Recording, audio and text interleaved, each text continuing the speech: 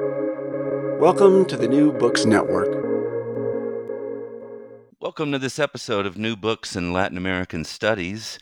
Today we're speaking with Dr. Carwil Bjork-James about his new book, The Sovereign Street, Making Revolution in Urban Bolivia, out with the University of Arizona Press in 2020.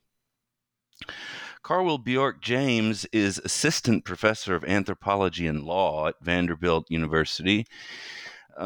Dr. Bjork-James conducts immersive and historical research on disruptive protest, environmental struggles, state violence, and indigenous collective rights in Bolivia. Since 2015, he has been the lead researcher of Ultimate Consequences, a database of nearly 600 deaths in Bolivian political conflict.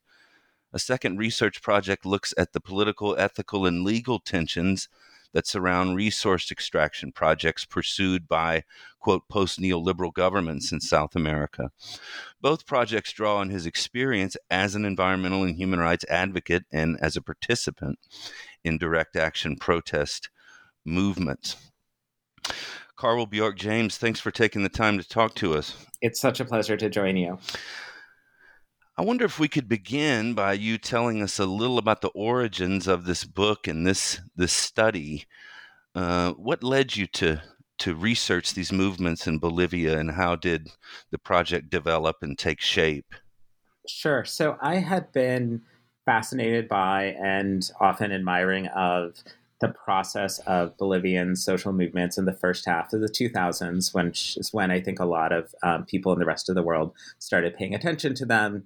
I ended up living in Cochabamba during my research as an anthropology doctoral student, as well as a little bit in La Paz. But Cochabamba had been the scene of the 2000 water war, which is actually, I came to learn, the 1999 and 2000 water war, one of these first struggles to directly reverse water privatization in a global south setting, and just a kind of a light of hope in the time of the anti-globalization or ultra-globalization movement that I had been a part of in San Francisco, and also one that was connected to the company Bechtel in San Francisco. So, folks from that struggle were coming to San Francisco. Friends of mine went to Cochabamba to try and learn about their struggle. And so that drew me in. But then in 2003 and 2005, there had been these more dramatic struggles called the gas wars, in which people challenged privatization of gas and also advocated for a refounding of their country as a plurinational state. And so looking at how do movements coalesce, how do they bring themselves onto the national agenda, how do they break into a political party system which had been overwhelmingly non-indigenous and entirely committed to neoliberalism, all those topics were fascinating and were the kinds of coalescing mass movements that I wanted to make my object of study once I started in graduate school. It's really fascinating, and you make the connection at different points throughout the book in terms of your own participation in those anti or alter globalization movements in protests in Seattle, San Francisco, and elsewhere. Mm-hmm. Otherwise, too, I think this the Sovereign Street represents an important contribution to multiple literatures and fields of scholarship. For instance, our understanding of cities and urban space in Bolivia, the Andes region, Latin America more broadly. Indigeneity, relations between race and space, you take up here. And the rise of Evo Morales and the plurinational state, as you mentioned a little bit, in Bolivia, water war and gas wars of the 2000s. And for scholars of social movements and popular politics like me, it's really fascinating in how it delves so deeply into the anatomies of strategies of these pivotal struggles in urban Bolivia in the 21st century. And I'm sure others reading it will feel the same way. And then quote, a new way of doing politics is what you conclude by outlining.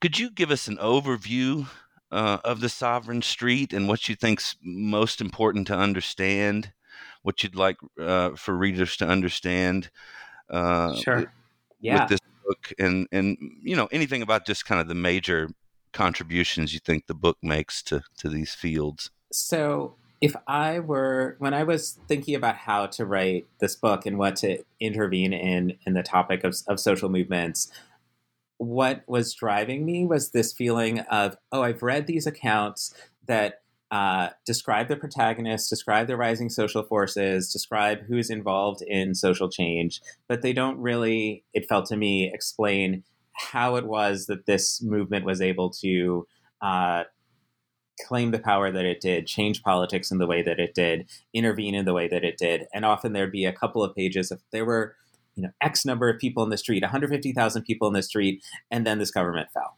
Or there were all of these people here, then this contract was reversed, this privatization was changed. And I wanted to know why. What exactly was making that possible? And so that was kind of the core of my sort of research focus, investigation, et cetera. And it's the question that I try and address in a lot of the Sovereign Street, is getting into how is it that acts of protest accumulate into political power. So in the first half of the book, I'm looking very much at the accumulation of tactics. And it's built around the concept of claiming politically meaningful and culturally meaningful spaces as a way of exerting pressure and as a way of demonstrating popular legitimacy, broad popular support, etc. So it's Now, do you mean spaces in the strict sense of particular streets and particular parts of La Paz, for instance, or yeah, particular plazas, or you mean symbolically, culturally, or a little of both? a little of both, but leaning towards the physical. So that what I'm interested in is, why is it that being in the right place at the right time, as it were, or like demonstrating one's power in the downtowns of major cities, or converging upon national capitals and really interrupting the economy in those places, can have significant power. And it's not just symbolic, right? But I wanted to speak to what is the symbolic importance of some physical spaces. And this forced me to really think about what are the ways that in non-movement, non-upheaval moments, those same places play a role in the solidity of a government, in its public pageantry, in its demonstration of popular sovereignty. Because what emerged in Bolivia in the early 2000s, but I think what emerges in most radical and contestatory social movements that claim a mass base, is a competition between a governing political project that says, oh, we represent the public, and an up-and-coming or insurgent political project that is making some of the same claims. And I'm also really interested in the parallel exercise of symbolic and practical power that's represented by the movements in Bolivia, and I think by other successful movements around the world. So that the pressure that these movements exerted was quite real and economic and economically disruptive, right? So social movements in Bolivia function by having what they call general or civic strikes, but this is not a sort of traditional, like Western definition of a general strike, because many people in Bolivia are informal workers, many of them are peasants, many of them are people whose workplaces are not the core of the economy, but whose daily participation is significant, but also whose ability to take themselves out of their day-to-day routine and then flood into streets, highways, bus terminals, other places that are like key nodes in the circulation of goods in the country, are able to exercise power in that way. So that's one kind of space. It's dispersed a bit, but it was physically occupied. And then there's a second kind of space, which was much more concentrated in downtowns, often involve central plazas in Bolivia. And those are places where the state has symbolically said, this is our history of democratic legitimacy.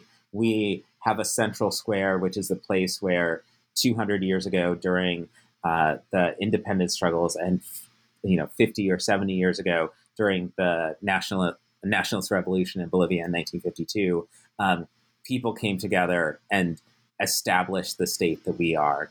And what does it mean to have 50,000, 100,000 peasants, grassroots urban residents, indigenous people in those spaces calling for economic change and calling for self-representation? Well, it can mean something really dramatic. It can mean an ability for another alternative political community to be asserting its power.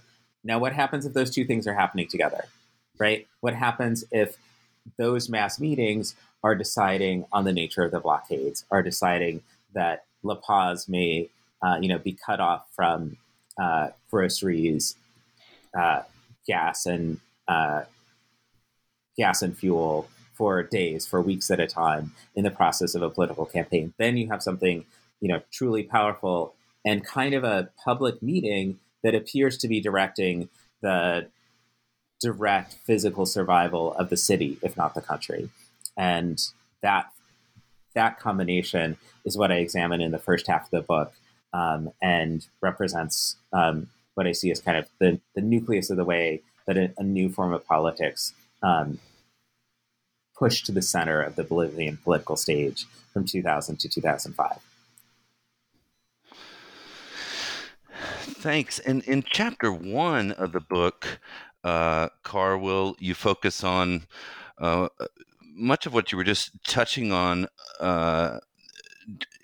just now, urban space claiming and revolutionary events. But I think you do a really good job in this book. And if you want to talk particularly about those two components and kind of definitions and how they fit into the study in Bolivia, that'll be good. But one thing that you do really effectively, and I think this book is so user friendly and would be great for both upper division undergraduate courses and then graduate seminars, is you include many what are called here boxes, this kind of inset 3 to 4 boxes, it seems, kind of in each chapter or here and there throughout the book, really taking up a particular concept like race in Bolivia or Bolivia's turbulent recent history. So I just wanted to kind of flag that neat feature and user-friendly aspect of the book, and then open the way for you to talk a little bit more about urban space claiming and revolutionary events. Mm-hmm. So, let me focus first on the nature of revolutionary events. And this was something where I was, I found Bill Sewell's work on the French Revolution really inspiring, because what I was trying to think through is, why is it that, these particular moments, which are dramatic, involve large numbers of people, but don't necessarily have the same kind of force that maybe an earlier generation of revolutions carried through arms represented, right? It was these sort of unarmed uprisings and mass events nonetheless had these regime-changing impacts. And so what I wanted to draw attention to is the way that we, in everyday politics, concede this idea that, like, oh, there is a room of people who will fight out our political struggles for us, and we just call it the parliament, or we call it the Congress. And then what happens with these people power revolutions is that if there's large enough numbers of people in the streets, we're willing to say, oh, this represents something about our society that can't be overlooked. And it maybe helps a lot if that group of people cannot be cleared from the streets, right? If they're irrepressible, they're unable to be pushed aside. So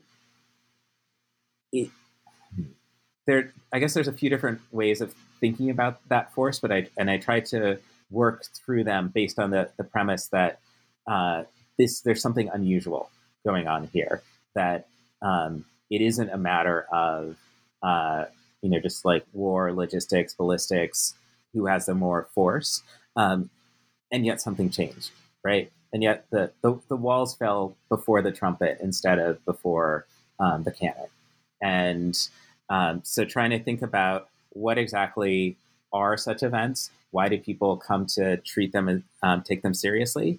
And I would argue that we live in a long revolutionary era, that in some ways, ever since the French Revolution, we've understood that good states are founded based on mass popular participation, a mass public mandate, and that generation after generation, we've had different forms of intervention in which mass public upheavals have played a role.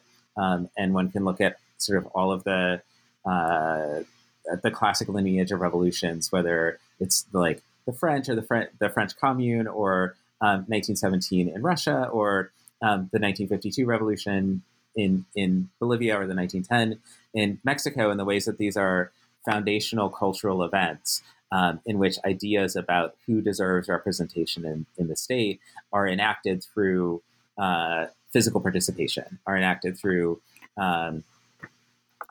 public involvement and engagement, and enacted on the symbolic stage often of national capitals. And increasingly, right, as we get into the decades that I've been alive, and I think about 1981 in Poland, or 1989 in Eastern Europe, or the 2011 during the Arab Spring, we have these moments when large interpersonally connected groups of people claiming this representational right pose a question to elites. And sometimes the answer that comes about is, we would rather acquiesce to this than fight it directly. We can't imagine the scale of bloodshed that's involved in shutting down something like this is beyond our capacity, and we're willing to take a turn in the future. On page 48 and 49 in the box, was there a revolution in Bolivia in the early 21st century? You were talking just before that in the book about how did Bolivian revolutionaries themselves identify and define revolution, especially as you mentioned with the 1952 revolution in Bolivia and kind of this history of revolution. Much of political discourse tended to be framed by that. But you say the three aspects of revolution laid out here: extra parliamentary intervention of the excluded masses, transformation of the political system, and reordering of economic relations, allow us to get a handle on these divergent views. So would you say anything more about how Bolivian revolutionaries talked about revolution, and if they thought what they were doing was in fact one? And this gets into both the theory of revolution and then the process of oral history, right? Where when people are making statements, it is always in a particular politicized present, right? So yes. I got to witness the enthusiasm, right? And sometimes the enthusiastic nostalgia of people who remembered particular moments as deeply transformative, deeply personally engaged. And I think that that sense of alignment between one's own actions and large-scale political shifts is the felt experience of revolution for a lot of people. And that lines up, right, with this idea of the intervening extra parliamentary intervention, right? What you do in the streets actually affects the direction of your country. but then also revolution is an investment in a promised future, right? In a belief that the political system will change, that your life opportunities and your life will change as a result of that involvement. And so sometimes the same people, and sometimes the same people in different times, or different people in a given moment would have different assessments of whether the government that was brought to power of Evo Morales represented a revolution. And that goes alongside the question of, were these moments of revolutionary change? And so I think this is a big and significant question for those of us who don't want our society to endlessly reproduce its current power structure of like, what qualifies as a revolution? How do you see a revolution through? And what do we make of those moments when there's disappointment and betrayal and incompleteness to a revolution? And so one of the things I'm trying to do with this book throughout is to lead people through that process. Both of the like heady days of immediate impact and of the internal divisions that follow, and of some of the kinds of shifts that I see present in Bolivia. So I found myself as someone who, wants a more liberated world on the cusp of both like excitement and disappointment all the time, right? Just seeing like, oh, these are these ways that people have learned to fight and have regionalized and generate a respect for their ability to collectively organize and to intervene in politics. And yet also, these are the ways that,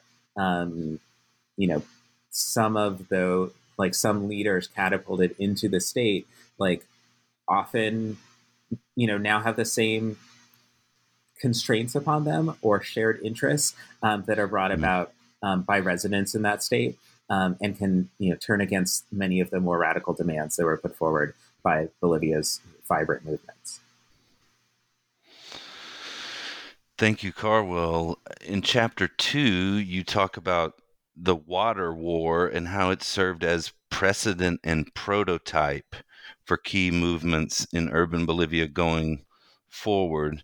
And you referenced it a little bit at the beginning of the conversation, 1999, 2000. But what was the water war about, and how do the protests then serve as precedent and prototype? Yeah, so this was a 6-month period in Cochabamba that emerged in response to the privatization of the municipal water system and the city's water resource. And there's a film called Even the Rain that speaks to that latter part, that a contract was signed with a newly minted corporation owned by Western investors largely, but also some Bolivian elites, to own and operate the municipal water system, SEMAPA, as well as to control the right to water infrastructure anywhere within the municipality of Cochabamba. So Cochabamba, like many other Latin American cities, has substantial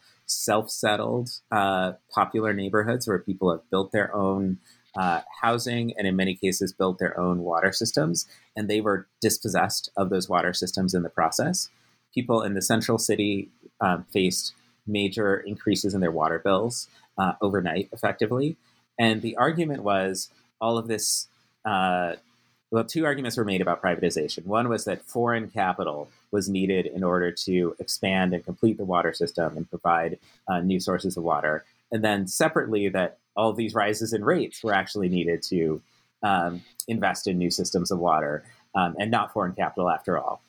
So there was a lot of anger, disappointment at this process. And it also was, the symbol of a neoliberal policy: openness to foreign investment, enclosure of common resources, and secretive behind the scenes deals with new corporate entities that would end up profiting from a public resource.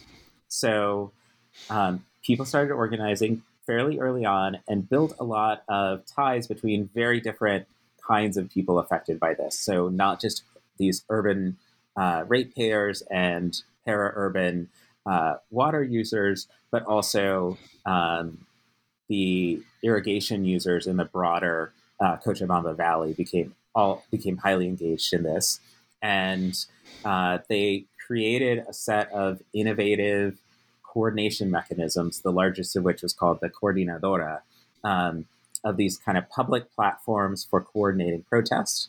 And they engaged in a series of mass protests over water privatization, with some early waves in November and December, and then the largest ones in January, February, and April. And they also hosted a 50,000 person self-organized referendum on water privatization. So it was it was a gradually building mass movement that utilized several different kinds of pressure. So the rural residents taught urban residents how to engage in road blockades effectively. People mobilized in the center city. They were in some ways propelled along by the fact that the national government and the municipal government both tried to prohibit them from gathering in the central square. So that made getting into the central square into a battle all its own. And so you can envision on February 4th and 5th how after a day and a half of fighting your way into the central square, you're a little bit less forgiving, less willing to negotiate anything other than complete capitulation of the contract. And they really created the sensation across the political spectrum that these protests represented the people of Cochabamba. And so even the elite newspapers would use Cochabamba as the verb for the mobilization, as in, Cochabamba bent the back of the national government, right? So there was a broad coalition created in that case, and there was sort of people participating in the mobilizations and protests across different sectors in the case of... Yes, for sure. And even though people had somewhat different involvements in this, right? Like my rates went up, the sense different motivations, right? Yeah, the sense of commonality and mutual support that was built up during these moments of protest was quite intense. And the blockades multiplied. You had people blockading tiny roads, even in like bourgeois neighborhoods. You had lots of people who came in from the poorer sections of the city, like fighting it out with the police in the center of the city and then being fed by the apartment owners in that part of the city. And so there's lots of memories of transgressive, interclass, interracial alliances that were emerging on the streets. And so people had these really profound moments of felt unity. And I've never stopped being struck by this because on the one hand, I have this very clear story, right, of, from the grassroots, working class, poor people who had never been represented by the city, actually coming into the center of city and making demands story, but also a story of like heady emotional connection across those lines that went far beyond that. And in my experience, what's interesting is I think a lot of successful revolutions combine this, right? Combine the like leadership and assertion of people who are normally experiencing domination with a felt sense of like vast unified agreement behind a new possibility. And that sense is, as I try and document in the story, like partially embodied, right? Like, what does it mean to just see other people that you don't know in a space together? What does it mean to march together, to suffer together, and to win together in the very physical, like block by block sense? And it's in part sociological, right? It's in part that in order to win in a conflict like this, it helps an awful lot if you really are bridging some traditional divides. You're pulling together more people than you should. And so it's often when your adversary, in this case, the municipal and national government, overreach and do something that's damaging to more people, right? Damaging to everyone, that you have this possibility for these kinds of creative alliances and transformative movements. And do you think it was key? I guess it always depends, is the short answer. But do you think it was key that this was about water? An essential thing for day to day life, or a kind of necessity for people across the board? I mean, I guess there were some who could handle the fees Mhm. more than others could, but I do think the physicality of it is really profound, and speaks to something that was just so tangible, and then also to be without it, or to not have access to it after it being hard fought, or after you know putting up the pipes yourself in your neighborhood to get access to it was profound. But I also think that the materiality of these struggles was also, regardless of the topic. Like, I don't know if natural gas was as daily tangible, although people heat their home, like cook their food with natural gas in Bolivia. But it's more like there were other substances that also united people, so that in the process of these mobilizations, the sharing of food and the providing of, like clearing the tear gas out of someone's eyes, or providing, the physical succor in the midst of these conflicts, was, I think all of that physicality really matters. Um, what about the gas war? Can you lead us to that development? Several years later, and Mm-hmm. kind of how it relates to the broader story here? Yeah, so we're talking about a scaling up of participation, um, and a so if the water war happens in 2000, there's a set of, I would say, diverse and sometimes coordinated, but often like disconnected struggles that happen in 2001 and 2. Um, there's pension battles. There's a series of rural strikes demanding better conditions of trade and support for indigenous campesinos, especially in the highlands. There's a set of coca struggles. There's a whole ferment that's going on, but it's not until um, uh, September and October of 2003 that a national effort really comes to cohere around the proposed not privatization of gas and sale of it and export of it through Chile, through multinational ownership. And so that challenge, from the grassroots to those new gas policies, but also for a set of other demands um, around having a constituent assembly that would rewrite the nation's constitution in a way that's more inclusive of indigenous people, come together into a set of mass mobilizations. A lot people in Cochabamba, who are part of the water war, are showing up for those things. People who are in El Alto become the core of it. That's the twin city of La Paz. It's a overwhelmingly Aymara city, probably the fastest growing and most indigenous major city in Latin America during that time period. And it's also something that is sparked in the rural areas as well. So El Alto lives in symbiotic dialogue or with the surrounding Altiplano of La Paz, because Alteños are migrants from the Altiplano, and that part of rural unionism has been powerfully engaged in reclaiming indigenous identity while pursuing a kind of rural syndicalism. So you had early on in that struggle in September, right? So people have started marching, started making demands around September 13th. And then on September 20th, there is a military convoy that goes through two major Altiplano towns. In the process, protesters, but also rural residents in their homes are shot and killed, about 6 of them.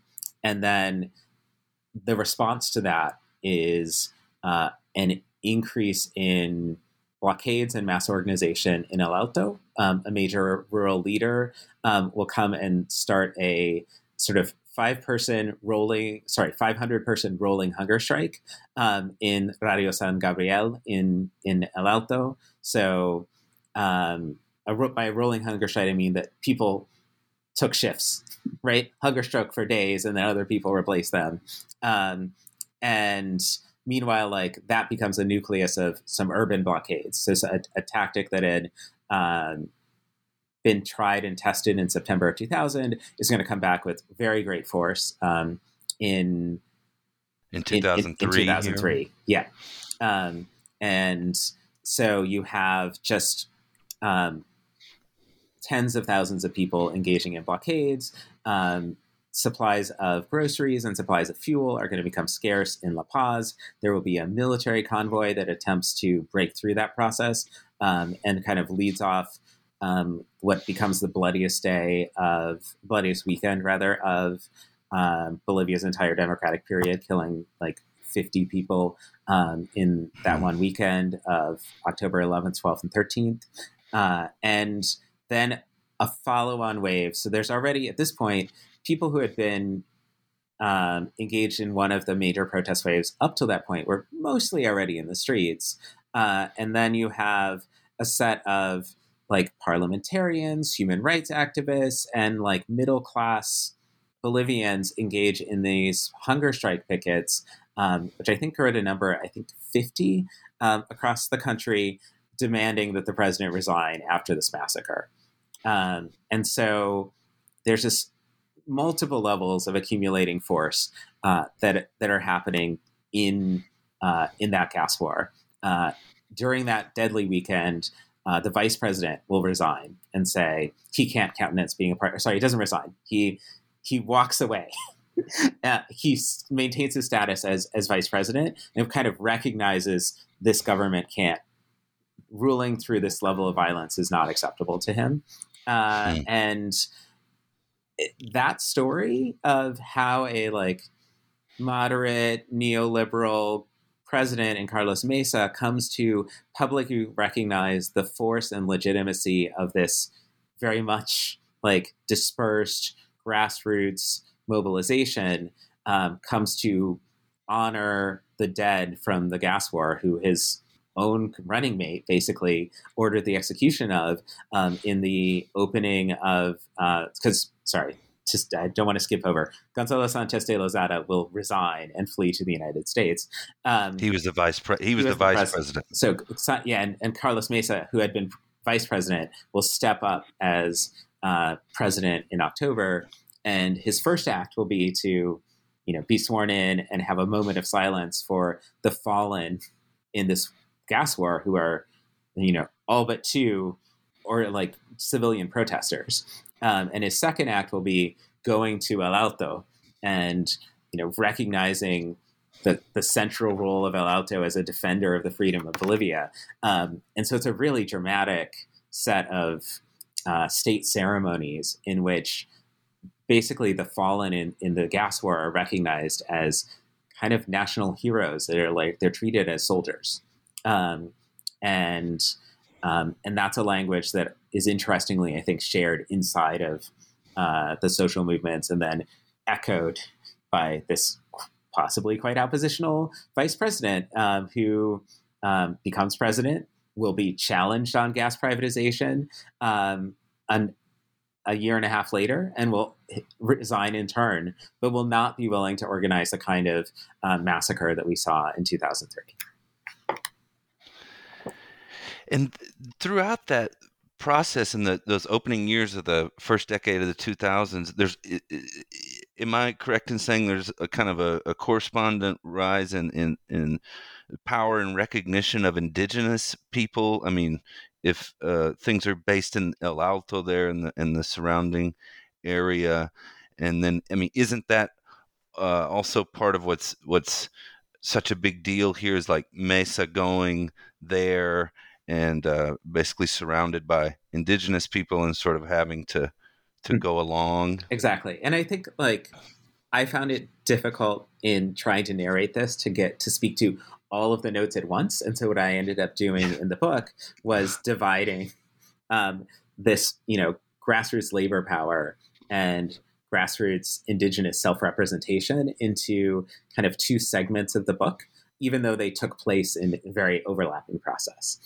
So, depending on where you are, if my fieldwork had been in the Altiplano, indigenous self-representation is the story of the April and September 2000 uprisings, of the 2001 uprising. Those are stories about indigenous peasants coming to govern themselves. And that built on, arguably an entire generation or entire, 40 years of struggle from the early 1970s onward to recast the campesino movement, which had been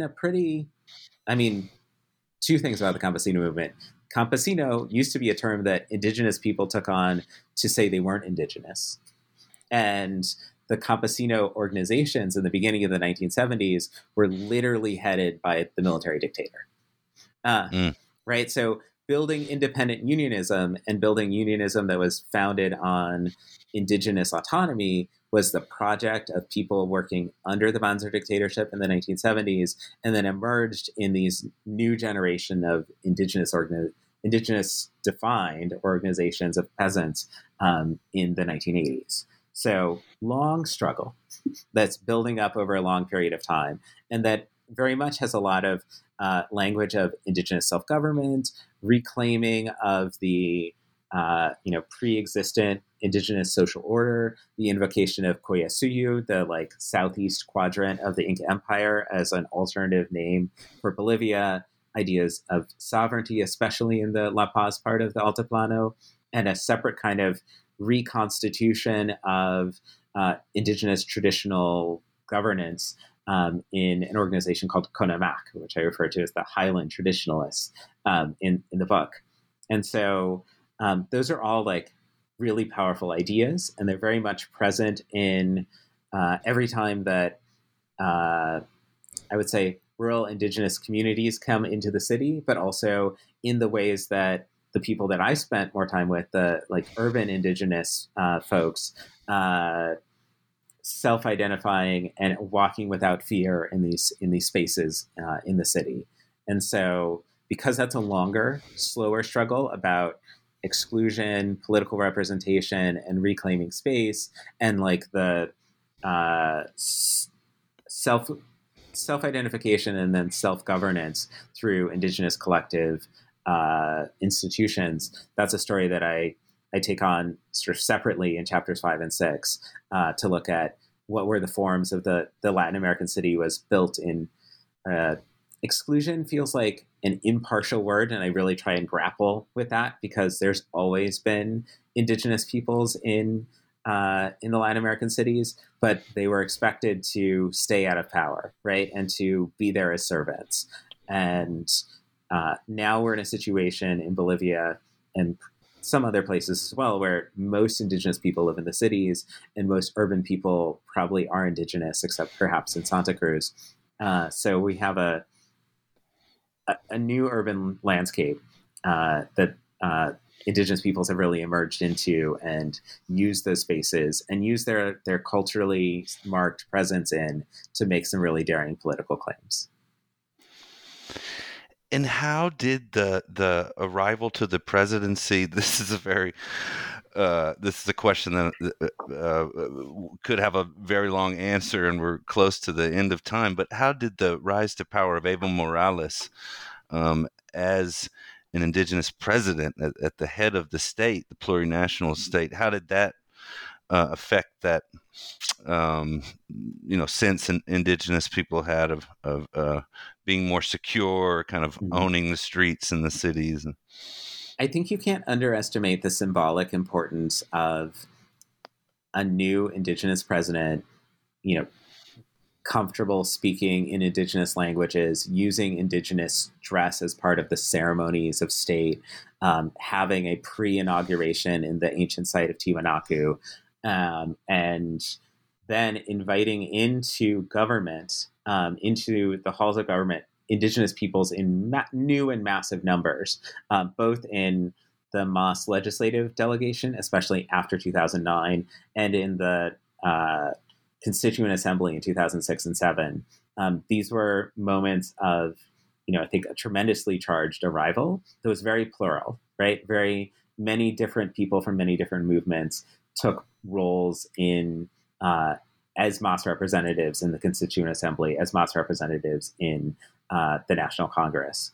And so that sense of indigenous becoming and sense of, in order for us to be here, we have to redefine the state is I think, really powerful. And the contrast is overwhelming because Evo in 1997 was part of this first class of indigenous representatives in the Congress.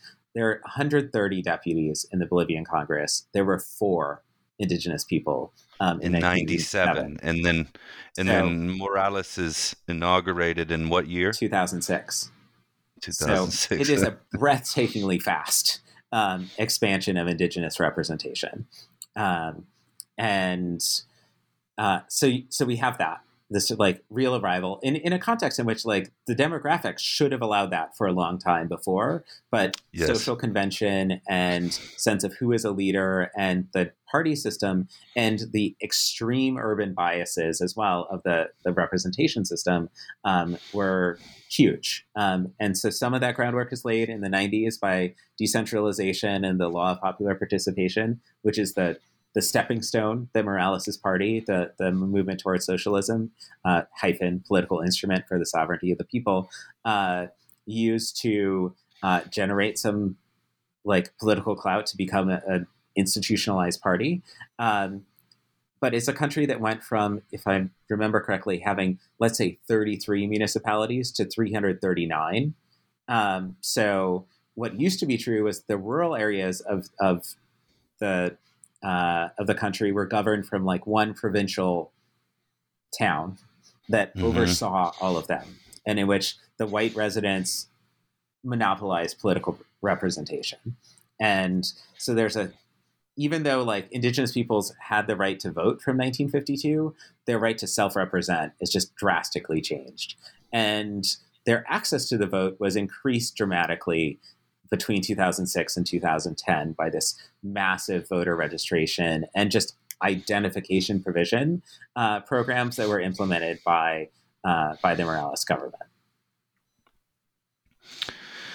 Yeah, at the same time, then it becomes a house divided, as you say in the last chapter of the book, chapter 7, yeah. Mobilization and counter-mobilization within the plurinational state.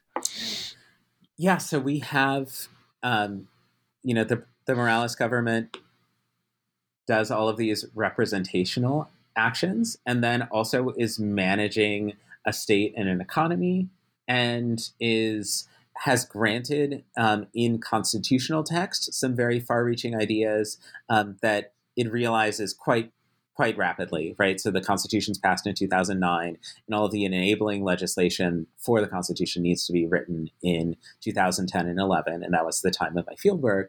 And so they promised autonomy in the Constitution, but what kind of autonomy? And Indigenous March will debate that, and will find, the system that's offered lacking.